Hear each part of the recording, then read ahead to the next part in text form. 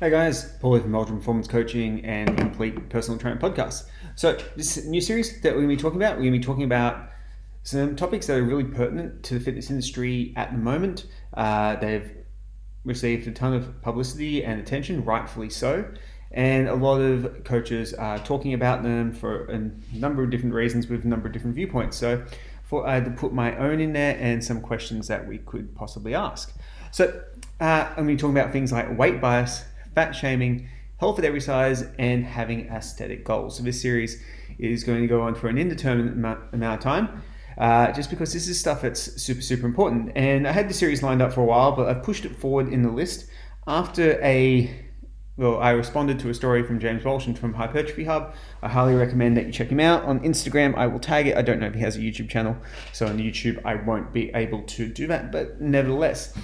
And he asked the question, and this is a really good point to start the whole discussion at, who's at fault for obesity? And in talking from a more personal level. So like if one person is overweight, whose fault is it that they're actually overweight?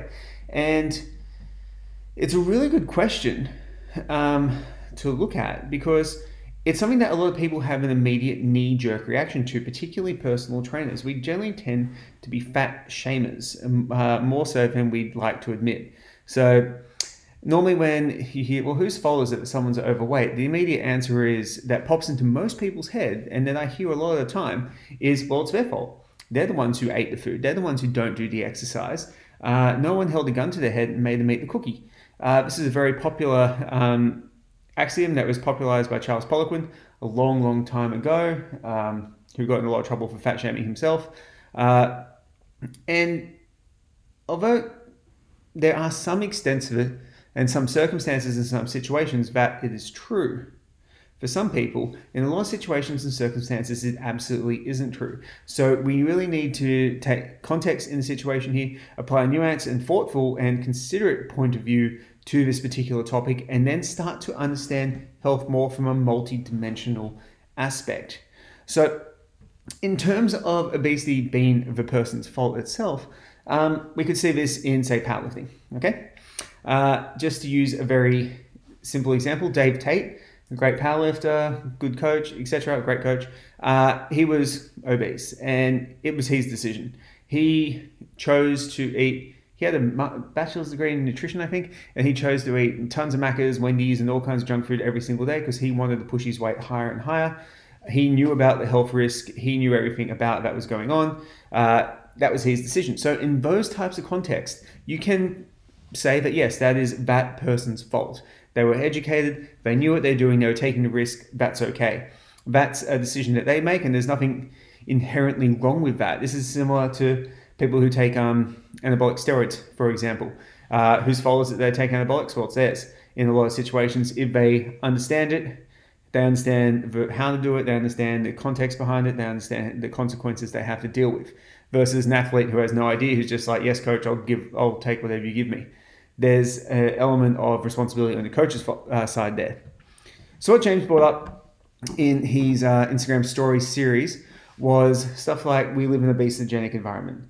And we do live in a highly obesogenic environment. We can simply hop on our phones, have a pizza delivered to our house within 30 minutes with a soft drink, high sugar, high fat food, high sodium foods, all a recipe for weight gain without having to lift a finger, move a muscle, besides using our phone. Although I'm sure we could use Siri to do it and just have to work our mouth, besides eating it. We have cultural and societal influences as well. So cultural influences, we have food, we have parents who may want to fatten us up, for example. That's one thing. We get told that we need to finish off all our plates because there's starving children in Africa. There's a number of different factors there. Economics plays into obesity as well. Healthy food is and can be more expensive. Getting McDonald's can feed the whole family quite cheaply and very quickly for very little effort versus actually cooking the food and going through that whole process and understanding about nutrition. Plus, getting kids to eat it is a whole another thing as well. So availability of food is one. Cooking skills. There's so many factors that we need to consider with health. And this is something that a lot of personal trainers don't really do. And this is what I wanted to bring to light today, was that we need to do a better job being aware of societal the cultural, the socio-political, and the other aspects of health that will play into our weight, into our movement throughout the day. Easy one to look at is the pandemic. A lot of people were made incredibly sedentary by the pandemic, and you could easily say, well, you could go for an hour walk each day. Well, for a lot of people, that could have caused more stress because they're worried about getting sick. They could have been so mentally unwell from staying at home all day and not having social interaction that was causing problems. They needed to comfort themselves with something else, which is food in a lot of cases. So what we need to consider as personal trainers in our first step at working with clients who need to lose weight and want to lose weight. Need to lose weight would be in the case of morbid obesity. I think you can have health at every size to an extent, but the title of morbid obesity kind of indicates that there is going to be a health risk there. So that's something we'll address at the Health at Every Size podcast. But we need to be aware that blaming people and making them feel worse for something isn't necessarily the most intelligent way to facilitate a change in that person. Yes, there needs to be an element of personal responsibility, particularly in changing those habits and behaviors and patterns that person has developed. So we need to teach our clients how to have personal accountability, but we need to be aware of everything around them that is pushing them in the opposite direction to what we're doing. This is why personal training as an overall industry has a very low impact on weight loss and the obesity epidemic.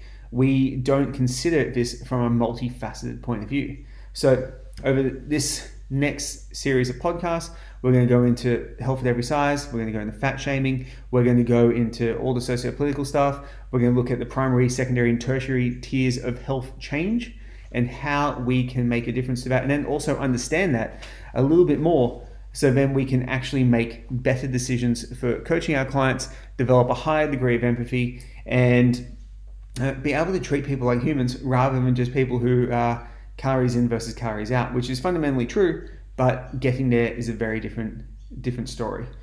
So guys, really looking forward to doing this series because I've heard a lot of stuff recently, like if people just grew vegetables in their house, that they wouldn't be overweight. Well, it's a very naive and unnuanced way of looking at things. So I really appreciate James opening up the conversation again in a balanced and intelligent way.